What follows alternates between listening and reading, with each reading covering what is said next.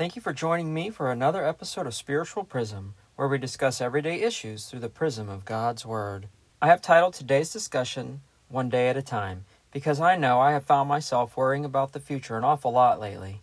With everything going on in the world right now, I'm sure most of us have concerns about tomorrow, not to mention the cares and concerns we have for our own lives and the lives of our loved ones. But the only way we can really go through this life is one day at a time, because none of us know what tomorrow will bring. I mean, we live in a world of controlled chaos at best, humanly speaking. About the only thing we have control over is our own actions, and many people have no concern for self-control at all. We can and should make plans for the future, but best laid plans may get thrown right out the window. So when planning, worry, or fear about tomorrow consumes our minds, that's where we run into the problems. Jesus did not intend for us to fret about the future, because although it is out of our control, it is in His control.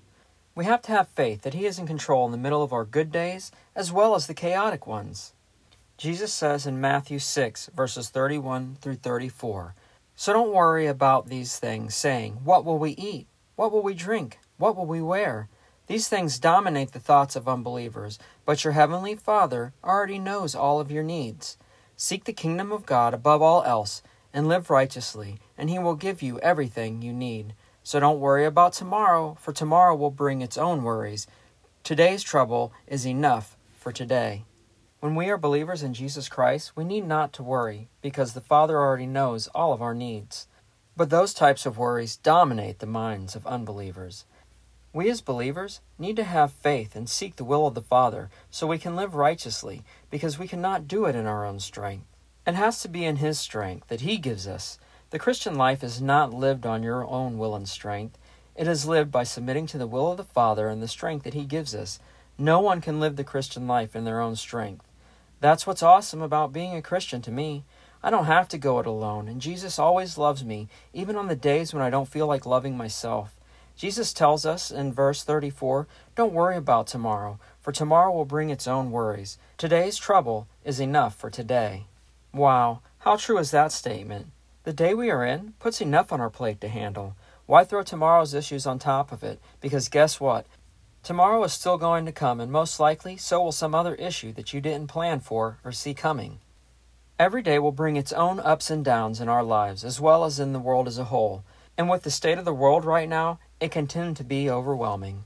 But if we look to Jesus for strength, wisdom, and guidance every day, we can start to attack our concerns and live our lives one day at a time. I've had to remind myself of this a lot lately, because I could feel anxiety starting to build up in me as it was going up around me.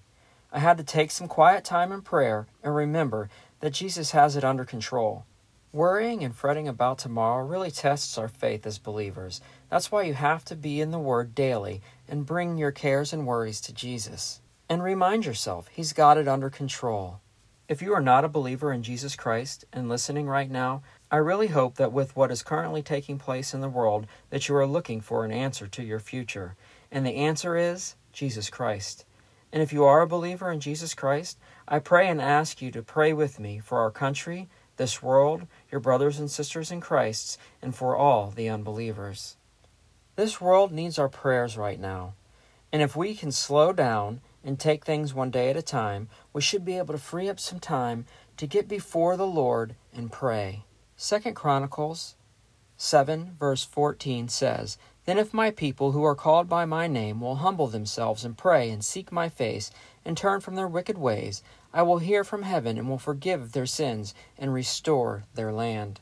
We need to humble ourselves and seek the Lord in prayer.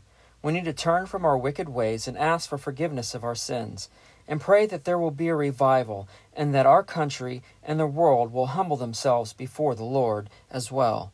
Because our country and this world need to be restored, and the Lord promises that He will hear us and restore the land. But if our own lives are overwhelming us and we are fretting over the future, then we have taken our eyes off the Lord and are caught up in the storm. We are leaving no time for prayer and to further our relationship with the Lord. So let's start living our lives one day at a time so we can get our eyes back on Jesus Christ and start praying fervently, because if we can do that, it will not only help us as individuals, it may help bring healing to our world. I believe all this can be achieved by putting our faith in Jesus Christ and living our lives one day at a time, knowing that He is in control of not only today, but tomorrow as well. Thank you for listening to another episode of Spiritual Prism, and until next time, remember to pray for your brothers and sisters in Christ, our nation, and this world, because by doing that, together we can make a difference one day at a time.